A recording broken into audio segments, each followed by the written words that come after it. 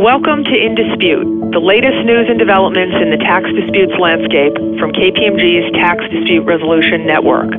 This podcast series will provide timely insights into a variety of tax controversy topics. I'm Sharon Katz-Perlman, and I lead KPMG's U.S. and Global Tax Dispute Resolution Networks. We're glad to have you listening in. Enjoy the program. Hello, and welcome to this installment of KPMG's In Dispute podcast. My name is Buck Buchanan, and I'm a director in KPMG's Tax Dispute Resolution Network. Any taxpayer who has or intends to take a deduction for a conservation easement needs to be aware that this deduction has faced ever-increasing scrutiny from the Internal Revenue Service.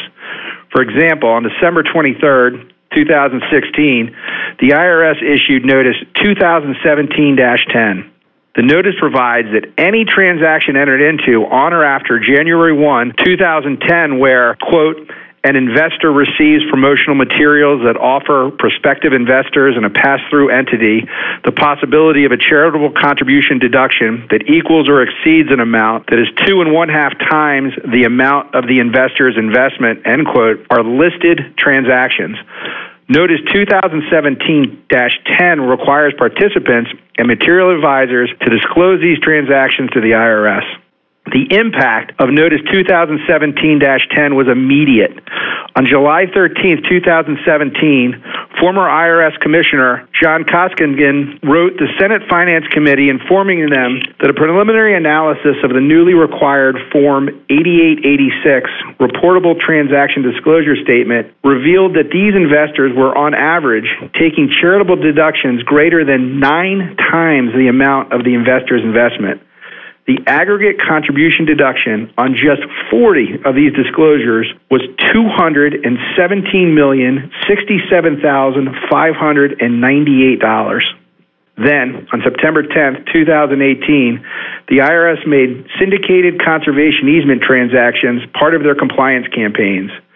According to the IRS, this campaign is intended to encourage taxpayer compliance and ensure consistent treatment of similarly situated taxpayers by ensuring the easement contributions meet the legal requirements for deduction and the fair market values are accurate.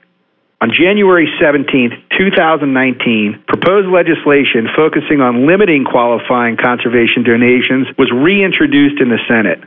The Charitable Conservation Easement Program Integrity Act of 2019, first introduced in the U.S. House of Representatives on November 28, 2017, and in the U.S. Senate on February 15, 2018, proposes to limit conservation easement donations used for tax deductions to transactions not exceeding 2.5 times a partner's adjusted basis. The bill is sponsored by Senator Steve Daines, Republican of Montana, and Senator Debbie Stabenow, Democrat of Michigan.